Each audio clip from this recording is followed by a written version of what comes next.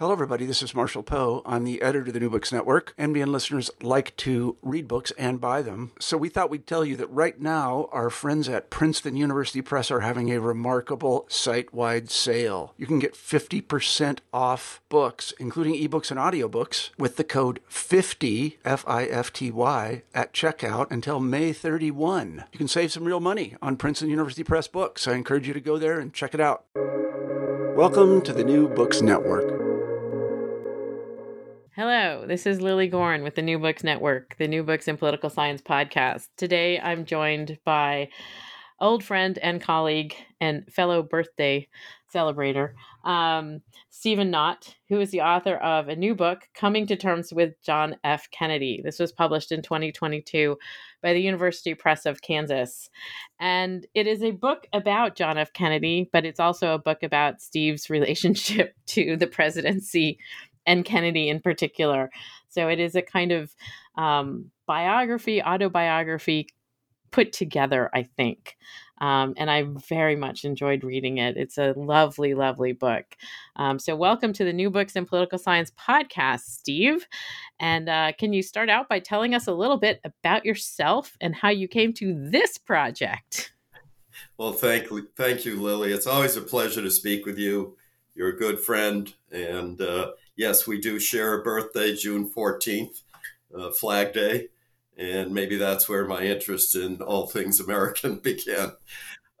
So this book about President Kennedy, as you mentioned, does have a real sort of personal angle to it. My first memory as a human being is of the fear on my parents' faces during the Cuban Missile Crisis.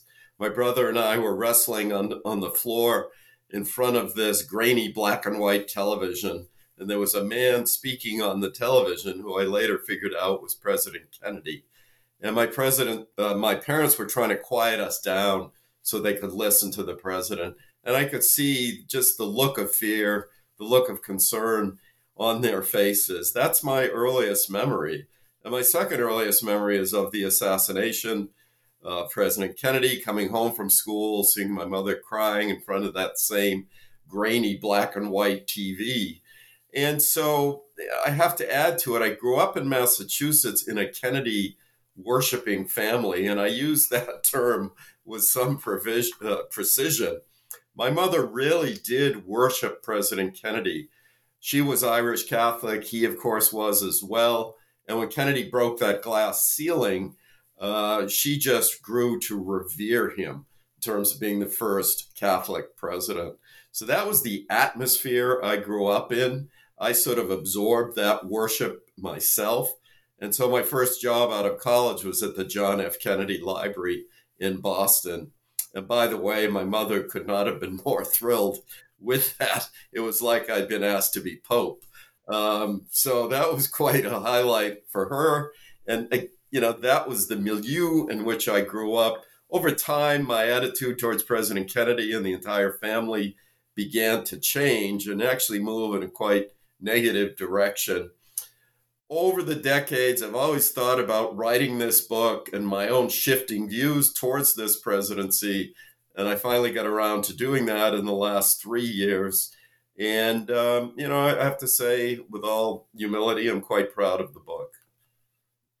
It is a beautiful book on a number of levels, and it's enlightening about the Kennedy administration, but not only the Kennedy administration. You really work hard to position an understanding of Kennedy as president within our understanding of the presidency, which obviously has been some of your life's work in general. So I can see how this book followed the lost soul of the American presidency. But could you talk a little bit about how your evolving understanding or thinking about JFK helped you to think about the American presidency? Yeah, terrific question. So I grew up assuming that the sort of Kennedy model, and I'm talking about the Kennedy model as put forward by people like Arthur Schlesinger Jr. and Ted Sorensen, was the model presidency. In other words, this notion that the president could be as big a man or as big a person as he, eventually she, wants it to be.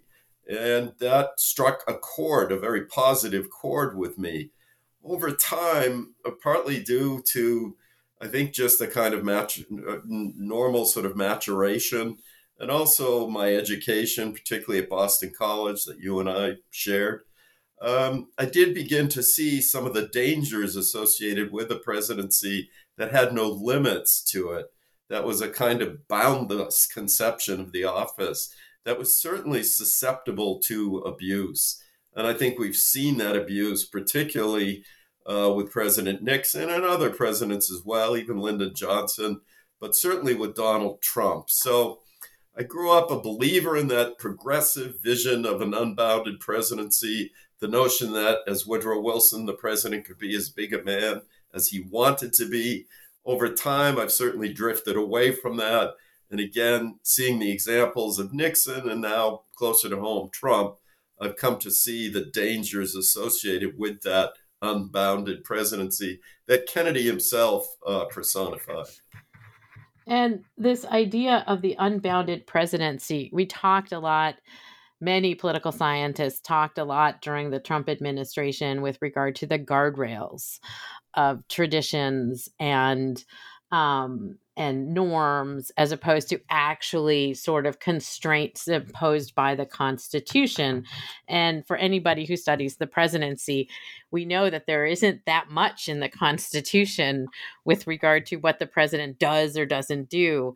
I often ask my students, what is it that the president does on a daily basis? We can look at, Congress, and we see them in hearings and on the floor, but they're like, what does the president do on a daily basis? And so I think that this question of sort of the norms and traditions and the constitutional requirements, you get into some of this in different ways in this book, as well as your previous book that I keep mentioning. Because you're talking about how presidents sort of comply with and also break those norms. Can you talk about Kennedy in this context? Sure, absolutely. One of the norms that John F. Kennedy broke, for sure, unwritten, it's not in the formal Constitution, but Kennedy was not the choice of party leaders in 1960, and he was determined to circumvent the Democratic Party leadership, in keeping with sort of Woodrow Wilson's belief that party leadership should be circumvented. And Kennedy succeeded in that. And again, he was not the choice of party leaders. It was Lyndon Johnson. It was Adlai Stevenson. It was even perhaps Stuart Symington, a senator from Missouri at the time. Kennedy was sort of down the rung there. He was still a junior senator from Massachusetts with something of an absentee record from the Senate. And he breaks that mold in a sense. I don't see that as entirely positive. It does seem to me that the old party leaders, the old smoke-filled rooms, at least there was the potential to weed out somebody like a Donald Trump, who was clearly not qualified to hold this important office. So that's a negative tradition I see Kennedy breaking. Now, I do recognize that without, the sort of Kennedy model breaking that tradition, you also don't end up with a Barack Obama. And there are other instances of, I think, positive individuals who've been able to step forward. But in my view, I would say the dangers still slightly, maybe even more than slightly, outweigh the positive benefits of that system of presidential selection that Kennedy is responsible, with others, of modifying. On the positive side, I do see Kennedy understanding what I emphasized quite a bit in my previous book, which is the importance of the president as head of state. I think Kennedy took the pageantry of the presidency quite seriously, at least publicly. In that his presidential rhetoric, I would argue, appealed to the better angels of our nature, to borrow from Lincoln, and that he and Ted Sorensen, his speechwriter, produced some of the more moving, most eloquent, positive affirmations of what America could be. And I see Kennedy in that sense in keeping with the best of this kind of informal tradition of American presidential, either the written word or public speeches. I see Kennedy in the top 5 in that regard in terms of being a spokesman for what is potentially great about this nation and about the person who holds that office. And you, in the sort of latter part of the book in particular, you do a lot of comparison between Kennedy and Lincoln. And, you know, you and I both experienced Lincoln from Lowenthal and Sigliano. And and certainly think about Lincoln as not only a particular kind of statesperson, but also because of the rhetoric of his many speeches and the import of those. And you're sort of making a very similar case, I think, for Kennedy's words in the 20th century, about not only patriotism, but also the potential for the United States, this idea that the United States is an idea and has the capacity to achieve things as a result of that. Can you explain a little bit about the rhetorical comparison between the two? Sure. I think both Lincoln and Kennedy did believe, as Lincoln was fond of saying, that the United States was the last best hope of mankind, that self-government, the test of self-government, the test of the survivability of Republican small R government was, in a sense, in the hands of the United States. Kennedy believed that as well. Now, I do want to make it clear, and I try to state this clearly in the book, I don't see Kennedy in the same league as Lincoln, but I do see some comparisons, as you nicely laid out, in terms of the importance they placed on presidential wordsmithing, if you will. And I also see comparisons between Kennedy and Lincoln. Their presidencies are exactly 100 years apart. And when Kennedy comes into office in 1961, the promises of the Civil War amendments have still not been delivered by any stretch. You and I are recording this on Martin Luther King's birthday. I mean, to this day, the promises of the Civil War and the Civil Rights Civil War amendments and of the Civil Rights Movement still have not been delivered upon. Kennedy, 100 years after Lincoln, slowly, cautiously, some would say excessively cautiously, but nonetheless eventually puts the full weight of his presidency behind the civil rights movement that's being led by Dr. King at the time, and the agenda of the Southern Christian Leadership Conference and other entities, the NAACP. And Kennedy was criticized then and now for moving cautiously, as I said, but so was Lincoln. And I do see some comparisons in terms of both of these white statesmen trying to bring their fellow white citizens along in the best possible, or I should say, rephrase that, in the most effective way. In other words, Kennedy was facing a Democratic Party that he supposedly controlled, but it was really dominated by a number of Southern barons on these powerful legislative committees. And he had to bring these guys along, and that was no easy task.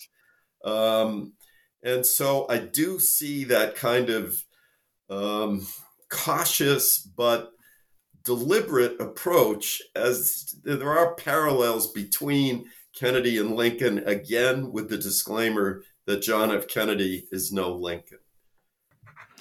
Yes, I didn't want to say that you were making that comparison, just that their rhetoric is important, particularly if we think about Kennedy's rhetoric in the 20th century, in the middle of the Cold War, as you say, sort of moving the civil rights situation with regard to entanglements in Vietnam and Cuba and so forth. That oftentimes, again, Kennedy's reputation is one of a young whippersnapper, and as you also say, his critics see him as a haircut and good teeth, um, and certainly not on the same level as Lincoln. But their rhetoric is still with us.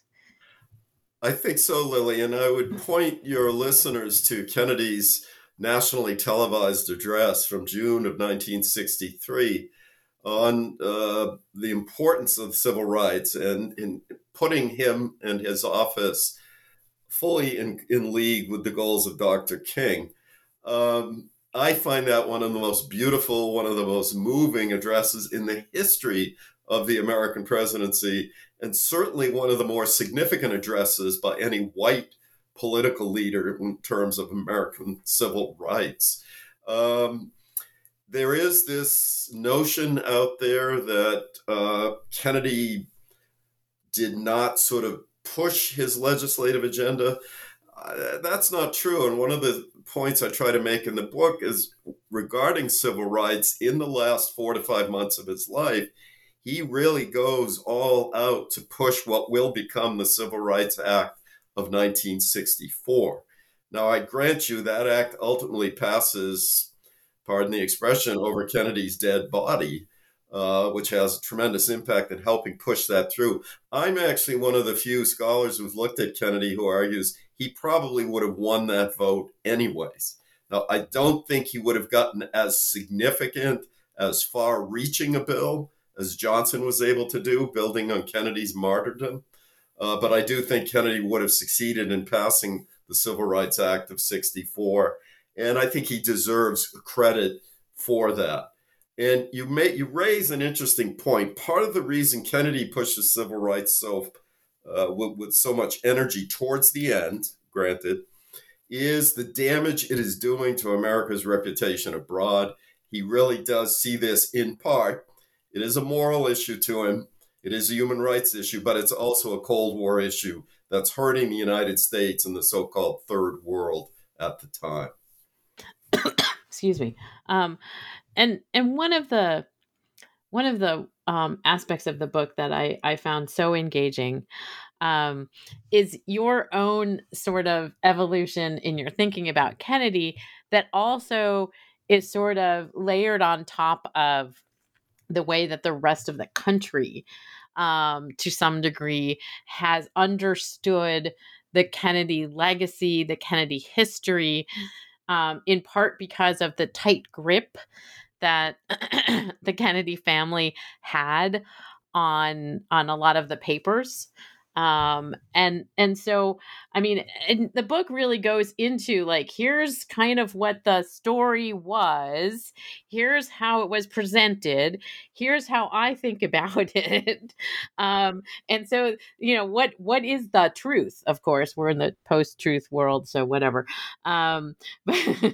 But I really would love for you to take us through the different kind of aspects that you go through in the book, looking at particular incidents. You have the Cuban Missile Crisis and so forth, and you've just talked about the civil rights dimensions. But could you talk a little bit about how that historical memory has been sort of cultivated as well? Sure. So, of course, immediately after President Kennedy was killed, there was this national outpouring of grief.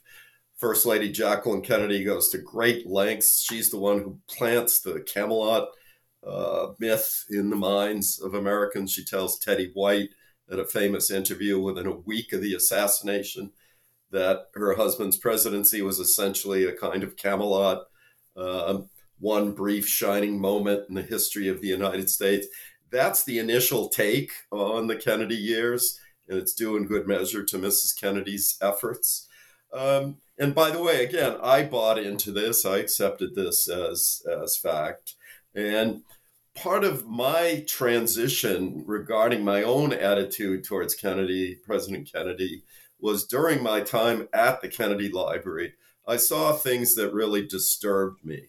And as much as I was a devotee of President Kennedy and the Kennedy family, I was also a devotee of history.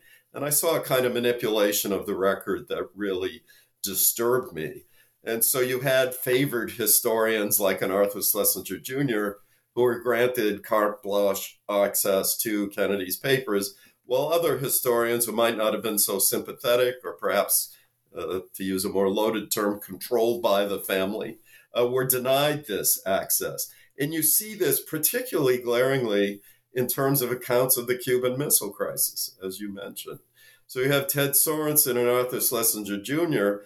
putting a version of the Cuban Missile Crisis, and that version was essentially you had a young president who stood up to the warmongers in the Kremlin and also stood up to his own warmongering military. He went eyeball to eyeball with Khrushchev, and Kennedy emerges triumphant. So much of that is fiction, and it has really taken decades for historians of a more objective nature to overcome that 13 days mythology. And you see this time and again with other issues related to the Kennedy presidency. So you're right. I spend a lot of time in my book, Lily, talking about this kind of distorted history promoted by the family and some of their courtiers. And, I just thought part of the reason for writing this book was, 60 years is long enough for that kind of stuff to persist, that we can look at President Kennedy, warts and all. And I came to the conclusion, as you know, having read the book, that even with some fairly considerable warts, there's still quite a bit to admire about this presidency. And and also, I mean, this is where my particular interest comes in. We have these narrative historical presentations in film and television of 13 Days, a movie of that name, The Missiles of October, another movie of that name. And so not only do we have like a sort of somewhat constrained historical record that had sort of dominated our understanding, but it's also, in the context of these very heroic presentations of a factual event, with, really good looking actors playing Kennedy and other people, that then, really sets that into our imaginations as this is how it happened. Yes, absolutely. And let me point out, Lily, the movie 13 Days is very loosely based on the book 13 Days, which was written by Robert Kennedy, I think, with the assistance of Ted Sorensen. There's been some tremendous work done by an historian by the name of Sheldon Stern, who he's actually a friend of mine, used to be the historian at the John F. Kennedy Library. And Stern has proven time and again that Robert Kennedy's account of the 13 Days was highly fictional. And it was done to sort of promote Robert Kennedy's campaign for the presidency in 1968. So part of the problem with sort of getting at the real John F. Kennedy is that there was always some Kennedy brother or Kennedy nephew, or on a few occasions, Kennedy niece, running for office that required history to be sort of airbrushed a bit in order to sustain the latest Kennedy political endeavor. And thankfully, I think for the most part, we are now beyond that. And that's part of the reason I think we're finally getting, just in the last 10 to 20 years, a more honest, more honest assessment, more honest accounts of John F. Kennedy's presidency. And with regard specifically to the Cuban Missile Crisis, and I want to get back to how the Kennedy legacy has been controlled to impact those with the Kennedy name who run for office. But I wanted to ask you specifically about the Cuban Missile Crisis, and what we all think about it historically, and what it was that the Kennedys tried to sort of move out of our understanding of the missile crisis. Oh, great question. What they tried to move out or conceal from our understanding of the missile crisis was some serious concessions made by President Kennedy to Khrushchev, to the Kremlin. And these are concessions that President Kennedy recognized at the time could perhaps lead to his impeachment or deny him re-election in 1964. he gave the Kremlin concessions on American missiles in Turkey, located on the Soviet border. He made a no invasion pledge of Cuba, assuming that the Soviets withdrew their missiles from Cuba. He promised not to pull another Bay of Pigs. These kinds of concessions, had they been known at the time, would have been political dynamite. They were kept concealed until long after President Kennedy's death, long after Robert Kennedy's death. And again, that's an aspect of the missile crisis that is not appreciated in enough quarters. The standard account remains: we won, they backed down, they blinked, this tough president won a major Cold War victory. Kennedy's top priority in the midst of those 13 days was to avoid a nuclear war. It was to avoid World War III. And at times, he was almost a lone voice in the meetings, the so-called XCOM meetings that occurred in the midst of the crisis. He was the one constantly pushing back against the advice of those who were advocating for some type of military strike against Cuba. And, God bless him for that, because I honestly think he was right. This situation would have escalated out of control. So I think Kennedy deserves a lot of praise for his handling of the missile crisis, but not for the reason that many Americans to this day still believe is the case.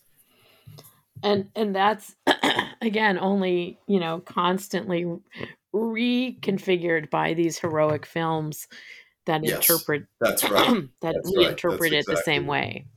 Yep. Exactly.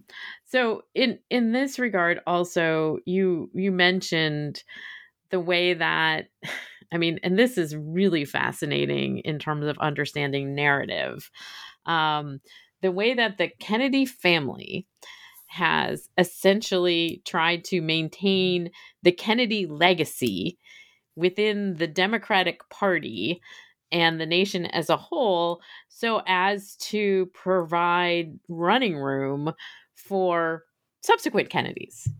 Now, obviously, we have the three living brothers, or, the three brothers who would run for office. And JFK won the presidency, won the Senate. RFK was in this cabinet and looked like he was likely to do quite well in 1968. And then obviously Teddy Kennedy was in the Senate for 6 terms. Oh yeah, from 1962 to 2009. More than 6 terms. Yeah. One of the longest track records ever. Yeah. And then we've seen subsequent Kennedys who, have also died tragically, and also have been in office. But can you talk about the way that, this is a fascinating thing to sort of read through your book, the way that the attempts to manage the Kennedy reputation so that others could run for office? Yeah, I saw it up close and personal, and I don't want to overinflate my role at the Kennedy Library. I was basically the glorified tour guide. I was responsible for people who gave tours through the museum at the library, but I did have an office 2 doors down from Dave Powers, who was a longtime John F. Kennedy friend and advisor of sorts, and was the museum curator at the time I was at the library. And again, I saw the family would use Powers to keep the lid on archival material that might be embarrassing to the president and might cause harm to whatever Kennedy campaign was occurring at the time. And this would have been in the 1980s. It was particularly egregious, not to keep coming back to the missile crisis, but Robert Kennedy was the point man for the effort called Operation Mongoose, which was designed to, be blunt, eliminate, kill Fidel Castro, overturn the communist government there, and replace it with a more pro-American regime. Bobby oversaw that operation, I'm sure, at President Kennedy's behest. This didn't happen by accident. And Robert Kennedy's family sat on a number of materials related to Operation Mongoose well into this century, which is ridiculous considering that a half a century or so had passed with the missile crisis in 2012. So that's just one very specific example where they sat on these material. But I would add to it, there was also attempts over the decades to, I think, make President Kennedy, to sort of transform President Kennedy into more of a liberal, perhaps, than he actually was. In other words, to make the John F. Kennedy of 1982 or 92 or 02 a Democrat of that time. And, I'm struggling here to think of a specific example, but there was always this desire to sort of update him. And what that did is it required people who were part of this family political operation, and even some of their friends in the media and historical or scholarly community, to also sort of update Kennedy's record or downplay some of his more hawkish actions, perhaps in Vietnam or dealing with the Soviets or whatever. It's just a really interesting case of manipulating the record, of concealing records, but also subtly manipulating the record to present a deceased political figure as somebody who could be politically viable, 40 years later. And, we see that sometimes these days also with regard to Reagan. Sure. And sort of the way that Reagan is often talked about from the 80s and applying it to the Republican Party now. Nice. Very nice. And I see the sort of hagiography in both those cases, to sort of say, like, this is what Kennedy would want, this is what Reagan would want, and if we look at the actual record, it's maybe not that. Yeah, exactly. You also detail in the book, and now we've known some of these historical components for a while with regard to Kennedy's rather active libido, as well as his many health ailments that were, as you say, you talk about Kennedy's relationship with the press, not only his relationship, but people around him's relationship with regard to the press, and that, there were lots of efforts essentially not to expose a lot of these things at the time. And we didn't have quite the investigative news force in the 60s that we had post Watergate. But, was that part of what was kind of obscured in the library as well? Oh, for sure. In terms of Kennedy's overactive libido, great efforts were made to conceal that by the family over the decades. Now, look, part of it I sort of understand, in that President Kennedy's wife and his two children at the time were still alive. I mean, there are, it seems to me, some occasions where family concerns perhaps need to be weighed in or added into the equation. But in the Kennedy case, I think it was very much over the top. And the first real revelation of Kennedy's extramarital affairs comes out in the mid-70s during the Church Committee hearings, when it turns out, Senator Frank Church's hearings on the CIA and the FBI, it turns out President Kennedy was sleeping with a woman who was also sleeping with a mafia boss, Sam Giancana in Chicago. And that was kind of an explosive revelation, to say the least. And it does show you a kind of recklessness in Kennedy's behavior, no question about it, as president. But the attempt to keep the lid on both his sexual behavior and his many health issues, persisted for decades. He did suffer from Addison's disease, which in the 1950s was occasionally fatal. And in the 1960 campaign, the Kennedy campaign flat out denied that Kennedy had Addison's disease.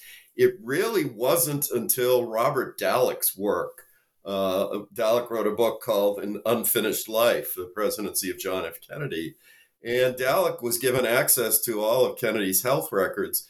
That's where we found out not only was he suffering from Addison's disease, but he had an endless array of health issues, including a degenerative back issue that was remarkably painful.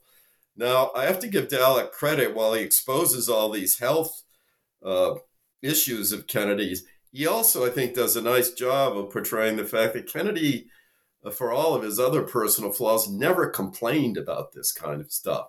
And this was a guy who really was in intense pain for much of his life. But back to your question, no question, these health questions, these extramarital affairs, great efforts were made to conceal them by the family. Now, in fairness to the media at the time, I would argue not just with Kennedy, but with other political figures, there was a kind of high wall of separation between what the media considered to be personal matters and public matters. That doesn't excuse Kennedy's reckless behavior, but it does perhaps take the media off the hook a bit in that they did tend to follow or obey this kind of high wall of separation.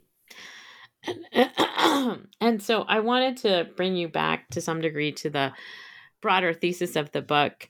So I know of your very, very strong respect for, say, Thomas Jefferson and Franklin Roosevelt. and also Woodrow Wilson, and having read The Lost Soul of the American Presidency, and for a stretch of time, you kind of put Kennedy in that group of I don't want to say it this way, but I don't know how else to say it, of kind of overrated presidents. And again, being in the presidency for 4 terms or elected for 4 terms and being in there, there's no way that presidency of Franklin Roosevelt can be compared to any other presidency. And, Thomas Jefferson's, the romantic notion of Thomas Jefferson that is embedded in our narrative about him is also very hard to separate from his presidency, as I talk about often with my students. But you've sort of reconsidered Kennedy, and to some degree moved him out of sort of being an overrated. That's very fair, and that's a terrific question. I would still argue that Kennedy's most egregious impact on the office and on the American body politic was overselling the presidency, was that sustaining that boundless, limitless presidency. But you're absolutely right. I have changed my take on Kennedy. A good part of it is due to living through, I'll be blunt, living through the Trump years. And I do get into this in the book. I see John F. Kennedy as appealing to our better angels in comparison to President Trump. I see him, again, at least publicly, not so much privately for sure, conducting himself as a dignified head of state. I do see him as a Cold War president who sort of laid out in very stark and moving terms the differences between a totalitarian regime like the Soviet Union and a republic, albeit flawed, like ours. I've come to terms with John F. Kennedy in a way that even 10 years ago I probably would not have been comfortable with. And again, part of that is just living through the Trump experience, seeing, again, I'll try to be very upfront here, a lot of scholars and academics whose views on the presidency and on the Constitution I once admired, I just can't admire anymore because they've gone either silent when it comes to Trump or in some cases even embraced Trumpism. And what that did was force me to re-examine a number of my political beliefs. And hopefully folks who read this book might be prompted to do the same. That's part of the reason I wrote this book. And I think that comes through. I mean, that's why I find it a kind of intimate book, because you talk not only about Kennedy, but also about your thinking about Kennedy and your thinking about the presidency and trying to contextualize him because he was contextualized as you put him in the Lost Soul of the American Presidency, because you go through all the presidents. And whereas in this book you sort of pull him out, but you still contextualize him, that I found to be really useful in thinking not only about Kennedy but about the presidency. And I think it's an interesting sort of coda on the Trump administration, because it does sort of take us to look through our memories, and our intellectual understandings of the role of the president. And I think you pull out the rhetoric in particular that we often, acknowledge. John F. Kennedy, great speeches, blah, blah, blah, blah, blah. But, what did they actually say? Yeah. Lily, you made me think about, a couple of things I admired about President Kennedy. He really did appreciate the role of the president as a unifying figure. And I know I've repeated this ad nauseum throughout our talk today, but I do think he did try to appeal to our better angels, try to pull the country together. He was not a president who was a divider. And we've had particularly a recent president who harped on divisions for his own political benefit. I don't see Kennedy as a demagogue. And if you go back and read or listen to some of Kennedy's speeches, they're quite literate. There's a use of language that I'm not sure could succeed today. And so, but again, I admire the fact that he tried to appeal to what would bring Americans together. And I also admire the fact, and this is interesting in light of what happens with his assassination, he rejected conspiracy theories.